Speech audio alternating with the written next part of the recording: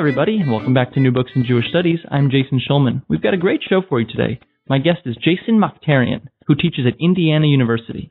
Here to talk about his new book, Rabbis, Sorcerers, Kings, and Priests, The Culture of the Talmud in Ancient Iran, published in 2015 by the University of California Press. Jason, welcome to New Books in Jewish Studies. Thank you. Well, we're glad to have you. So maybe we can start with this, Jason. What is the Talmud? And in particular, what is the Bavli version? Sure. The Talmud, actually, there's two Talmuds. There's one called the Jerusalem Talmud and another called the Babylonian Talmud. Let me start with the Babylonian Talmud, since that's what my book is about. The Babylonian Talmud is a vast compendium of laws and narratives produced by the rabbis of late antiquity, who at the time were living under the Persian Sasanian Empire. And the Babylonian Talmud is an extremely important work in the Jewish sacred canon. It's considered to be one of the bases of normative Judaism as it's still practiced today. And it's a vast work. There's a movement called the Daf Yomi movement, in which various Jewish communities read one page of Talmud a day, and it takes 7.5 years, just to put it in perspective. So the Talmud is really a legal work. The lion's share of the material is halakhic discourse, disagreements between rabbis over Jewish law, and is, strictly speaking, a commentary on an earlier rabbinic work called the Mishnah, which was edited in 220 CE in Palestine. So at its core, it's really a work of exegesis, but there are numerous digressions in which the Talmud uses narrative forms as well as other genres to express, for instance, didactic messages. So in a few words, the Talmud is a vast work of exegesis and narrative produced from around the 3rd century of the Common Era to the 6th or 7th centuries of the Common Era. Right. And so the rabbis who put together this compendium of laws and narratives, they were living in Babylonia, but under the Sasanian Empire. Is that right? What should we know about the empire? Correct. The rabbis were living in the westernmost area of the Persian Sasanian Empire, which was essentially the main rival to the Romans in late antiquity. And the Sasanians come on the scene around 224 of the Common Era and have a rule over a large amount of territory extending from Mesopotamia, where the rabbis were located, all the way east to the reaches of Afghanistan and India in some cases. So the empire was vast, and the rabbis were essentially in Babylonia living essentially on the border between Rome and Persia. And so they were living essentially in what was the capital region near the capital city of Ctesiphon, and living in what I often describe to my undergrads as sort of the New York City of its time, right? It was an extremely cosmopolitan area in some cases, at least in and around Ctesiphon. There was a great deal of exposure on the part of the rabbis to, for instance, Persian imperial culture, and they were surrounded by others, like Syriac-speaking Christians, Manichaeans, Mandaeans, and numerous other religious groups that were also considered to be quote-unquote minorities within the Persian Empire. So that's essentially the orientation of my book, is to look at the rabbis within this broader Persian imperial setting. And so they were living in sort of a multicultural society, right? A lot of diverse religious groups. Maybe set the stage for us a little. What is Zoroastrianism? Zoroastrianism is an ancient Iranian religion, which extends all the way back to the Avestan period. The Avesta being the Zoroastrian scriptures produced several millennia ago, and is a really understudied work, unfortunately, with a complicated linguistic history. And Zoroastrianism extends really up until today. There are numerous Zoroastrian communities. Forget what the exact population is today, but 100,000 or so, I believe. I could be wrong about that, but really in Iran and India and America and other places around the world, so it's more of a diasporic community today. But Zoroastrianism is essentially a dualistic religion emanating from Iran, in which there are various permutations throughout history, obviously. The time period that I'm looking at, the Sasanian period, is the time period in which the Zoroastrian religion was essentially the imperial-backed religion of the empire. So it becomes a very important component to understanding late antique Persia, under which the rabbis were being influenced. Right. So you spent a good bit of time sort of explaining your method. Maybe you can help us understand, how have people read the Babylonian Talmud before, and what kind of approach are you advocating for? Yeah, I think that, as I put it in my book, I think that the majority of research on the Babylonian Talmud, or Bavli, has been geared towards unearthing its transmissional history, its various source-critical types of data, which explore, for instance, manuscript variants and the development of halakha in particular. That's not to, of course, take away from the numerous approaches that scholars have taken towards the text, including agadic studies and so on and so forth. But really, this orientation that I promote in the book, which is one which opens up the Bavli to broader context, is relatively new. There's a whole history of studying the Bavli in context that goes back 150 years, and there's been some great accomplishments in that regard. But with a particular emphasis on the Persian context, I think that there's been a real resurgence in researching this component. And so essentially the framework of my book is to offer a counterbalance to what I see as sort of the internal exegetical models that scholars have used to research, for instance, the evolution of Talmudic halakha, the comparison, for instance, of the Bavli with the Yerushalmi, the other Talmud, which has many similarities and gets transmitted into Babylonia in certain cases.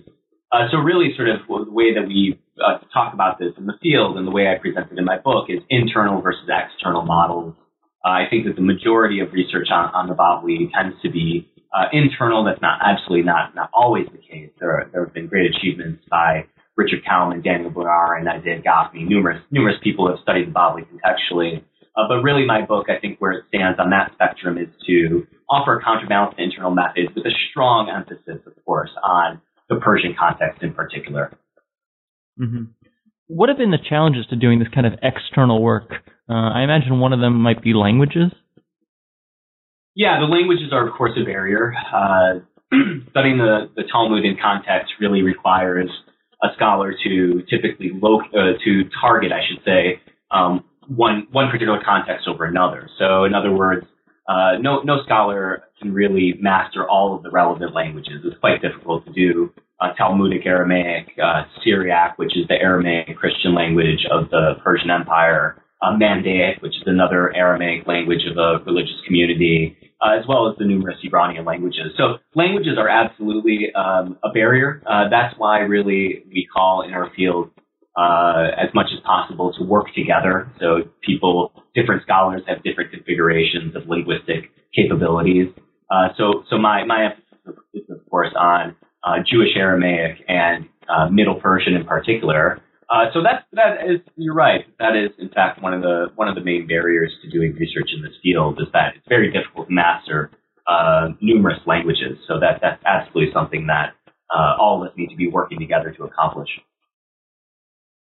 Right. So many of the references to Persian elements in the Talmud are very brief. How did you get a lot from such little material? Yeah, a lot of them are brief. It's true, and that, of course, poses a particular interpretive problem for the way that one researches knowledge of and influences by Persia on the rabbis. And one has to grapple with that. There's only a particular data set that one can use in researching this topic, at least with respect to explicit references to Persia. So yeah, a lot of them are short. You're right about that. There are some lengthy ones too, which I think I call attention to in the book. So really what one has to do, I think, is to take those short texts and, first of all, look at them in totality. So bringing them all together, I think, is you actually do have a nice amount of text there that are about Persia.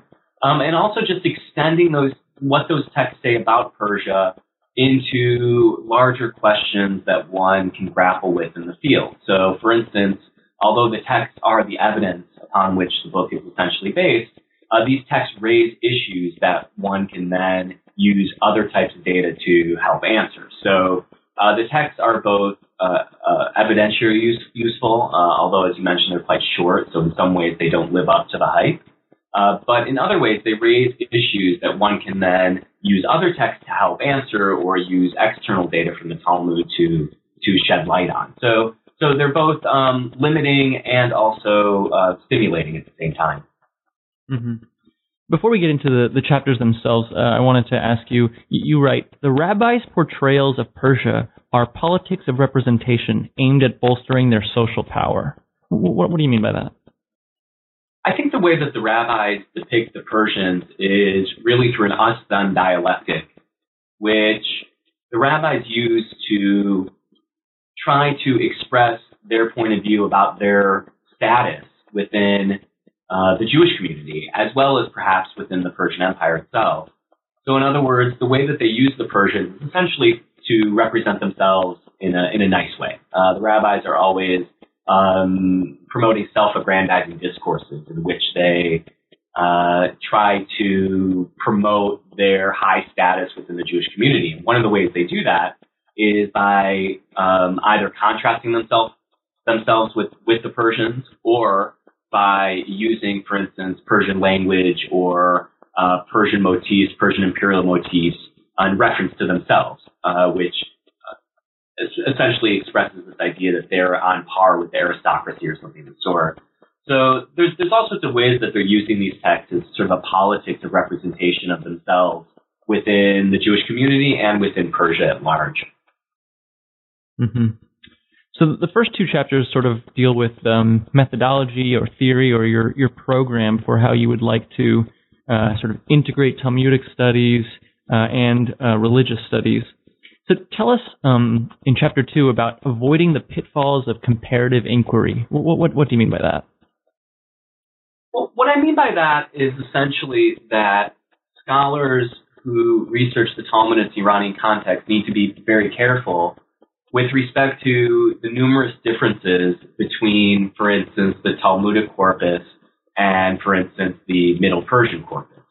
And there are a lot of differences between these two corpora that, in my opinion, scholars working in this field have ignored. For instance, the one that I discuss at most length in chapter 2 is anachronism. And the Middle Persian sources that we really have are from the 9th and 10th centuries of the Common Era, so well into the Islamic period. And these sources are often juxtaposed with Talmudic sources which come from an earlier time and a different geographical locale. So this anachronism, this difference in time and place between these sources has been bridged in various ways by scholars, but in my opinion, hasn't been done sufficiently enough. A lot of people, for instance, date the Middle Persian sources from the 9th and 10th centuries to late antiquity or the Sasanian period itself. I'm not convinced that that's the best way to understand these texts. Or in any case, I think that claim, which is really all over Sasanian studies or Middle Persian studies, hasn't been fully corroborated. So that's one of the pitfalls that I look at in chapter 2, is essentially how these two corpora are not similar. Right? We need to pay attention to both similarities and differences, lest we fall into the positivistic traps of parallelomania or just glossing over a lot of these differences that are pertinent for a study of this sort. So that's one of the pitfalls that I allude to, and my research in this vein, it really does draw from a history of comparative religion. This is something that's been discussed by Jonathan Z. Smith and many other people. So I'm really drawing from, I think, a historiographical tradition which emphasizes the idea that scholars need to pay close attention to differences as much as similarities. Mm-hmm. Chapter 3 is called Rabbinic Portrayals of Persians as Others. Tell us, in what kind of passages do we find descriptions of Persians, and what are Persian loanwords? Most of the Talmudic descriptions of Persians tend to take place in the context of, for instance, exegeses of biblical passages about the Persian Achaemenid, or descriptions of Persian civilization in the realm of everyday life, such as food and clothes or things of that nature. Of course, most of the depictions of Persians relate to the Persian Empire itself. I think most of them are actually imperial descriptions. Persian loanwords are quite important. They are, in fact, in my opinion, really the only explicit data outside of the representations of Persians that we have of Iranian penetration into the Bavli itself. So there are probably between 200 to 300 Iranian loanwords that crop up in various Talmudic passages. And essentially what these are frozen Iranian words that entered into the Jewish Babylonian Aramaic lexicon, not unlike, for instance, in English, the French word hors d'oeuvre or bon appetit. We use these words in our everyday language with some consciousness that they come from a different language, but they've entered into our English discourse in a way that we use them readily. So the rabbis essentially use several hundred of these loan words in the Babylonian Talmud, and I discuss this at some length in the book because I think it's a really important issue in understanding really the most explicit data that we have are these loan words, and I think a lot more research needs to be done with them. So this project is actually something that I think extends beyond the book and needs to be explored in more detail. Mm-hmm. Without getting too, inside baseball, can you tell us a little bit about your intermediary position between Neusner and Elman? What are sort of the poles, and where do you put yourself? Sure. I think that there's been a major revolution in the field of Irano-Talmudica, largely thanks to Yaakov Elman. Yaakov Elman is a Talmudist working today, employed at Yeshiva University, who, about 15 years ago, let's say, or 10 years ago, began to draw a great deal of attention to the field and really opened up the floodgates to researching the Talmud in its Iranian context. And he deserves a lot of credit for bringing attention to the field. And is really the one responsible in many ways for the current status of the field. Elman has been critiqued, and I critique him a little bit in the book, for being a bit too positivistic in his analyses and comparisons of primary texts. So my position vis-a-vis Elman is I think that I would like to maybe just take a deep breath and to look a little bit more at some of the problems that we have in the comparison. And Elman is really in many ways transforming what was for many decades the basic idea that Jacob Neusner endorsed, which was that there really is in fact very little Iranian influence on the Bavli. This is something he says in several publications in the 1960s and 70s, and I think really even beyond that. And so Neusner, for many decades, really left a dark cloud over the field. I think a lot of people never really went in this direction because of what he said. So this idea that we have a complete reversal of the historiographical trend from Jacob Neusner to Yaakov Elman is something that I thought was a really interesting way for me to locate myself. And so I think I put myself essentially between Neusner and Elman. I'm much closer to Yaakov Elman in terms of my claims than I am Jacob Neusner. I think Neusner gets a lot of things wrong. So that's absolutely true. But I do think that with respect to Elman's more positivistic claims, I would like to just distinguish myself a little bit from him by being what I hope is slightly more careful in terms of how one undertakes comparison using especially Middle Persian sources. Chapter 4 is called Rabbis and Sasanian Kings in Dialogue. Can you tell us briefly about the Sage Shapur dialogues and some of the unusual places where we find the king mentioned? Sure. The images of the Sasanian kings in the Babylonian Talmud are really of just a few of the Persian kings. We don't, unfortunately, have many depictions of the Persian monarchs specifically, or by name, I should say. But as you mentioned, Shapur, Shmuel and Shapur are actually two of the more interactive figures that we find, interacting with one another, I should say. And so we get all of these depictions of King Shapur in the Babylonian Talmud, and they're of various sorts. Most of them are, I should say some of them are fairly positive images of Shapur. They tend to be used in a way that expresses Shapur's authority over particular matters. We also get various images of a different king named Artaban in both the Jerusalem and Babylonian Talmuds, and he's used in a similar way. I think that these images are not really to be located within specific historical events. I don't think that these rabbis necessarily interacted with these Persian kings in any capacity. Perhaps there was some overlap between key figures that we find in the Talmud or in the exilarchal court, for instance, vis-a-vis the Sasanian monarchy. I really think that instead of seeing these texts as artifacts of historical encounters between rabbis and kings, that in fact they're really just used to express ideas of authority. And the rabbis are using these passages about Shapur to engage questions of authority, or in particular rabbinic authority, as it might pertain to imperial authority. Shapur the First, for various reasons, is a great symbol for this idea of early Sasanian authority, in particular from the 3rd century. So they're sort of scattered about the Talmud, these images of the Persian kings, but a book like this wouldn't have been complete without me taking a closer look at some of those portrayals. Mm-hmm. And then in chapter 5, you look at the Zoroastrian priests. Tell us what's going on there. Chapter 5 explores the relationship between the rabbinic movement and the Zoroastrian priesthood, broadly defined. The Zoroastrian priests functioned in numerous important capacities, both on the imperial and religious level, in the Sasanian Empire. They were, for instance, administrators of the legal system and the court system.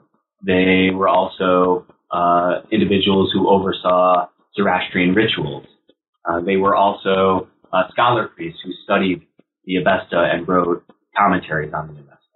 So basically what I do in this chapter is compare and contrast the roles of the rabbis in Jewish society with the roles of the Zoroastrian priests in Sasanian society.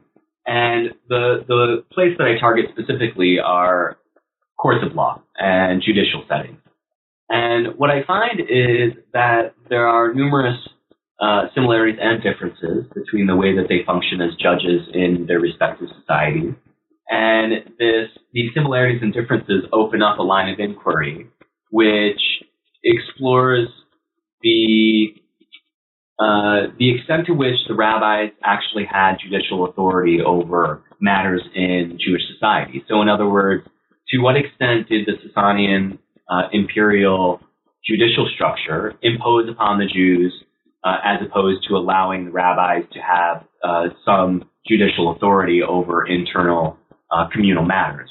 So that really is sort of the overarching concern of the chapter, is that type of question about rabbinic judicial authority. And I use sort of the comparison and contrast method between the rabbis in Jewish society versus the Zoroastrian priests in Persian society to set up that type of inquiry. Right. And I was surprised to see that, sort of different courts of law were used at different times, right? Yeah, that's true.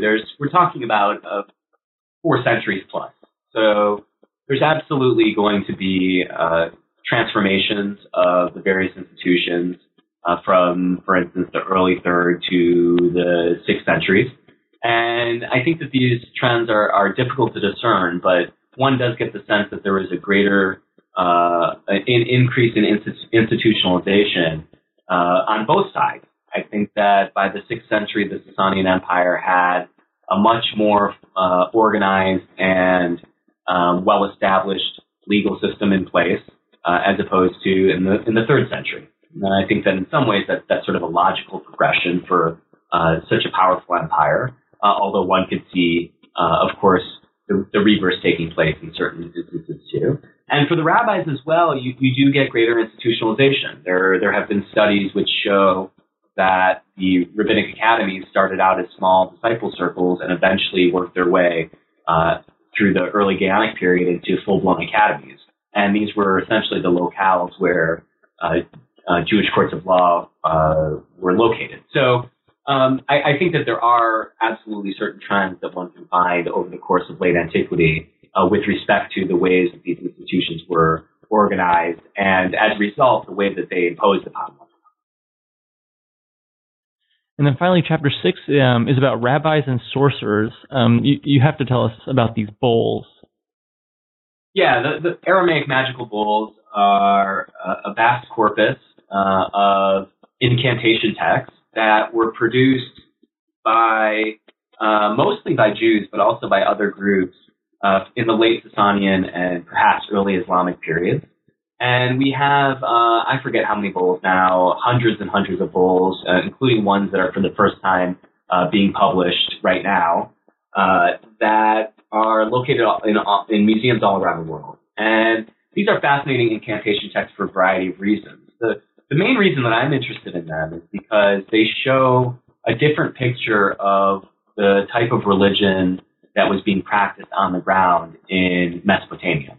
And what that means is that although these bowls were largely produced by Jewish sorcerers, these Jewish sorcerers were producing bowls for clients of other religions and were drawing from a common stock of religion that one can maybe call popular religion. So the Jewish sorcerers draw from pagan deities. They mention all sorts of themes that are common in other religions. And they're also writing these incantations to ward off demons and disease for Iranian named, presumably Zoroastrians, as well as some Christians too. So there's a real mixture and syncretism involved in these bowls, which I think in many ways problematize the picture of Judaism that the Talmud represents. So they're really the only other data that we have of Judaism from late antique Persia. And for that fact alone, they're fascinating. And then finally, I want to ask you, if you have anything, how has your research impacted the way you see Iran today? I'm sure you probably get questions about this, but does the study of this multicultural society where Jews and Persians, seem to get along well and had syncretistic, religions impact anything in today's world?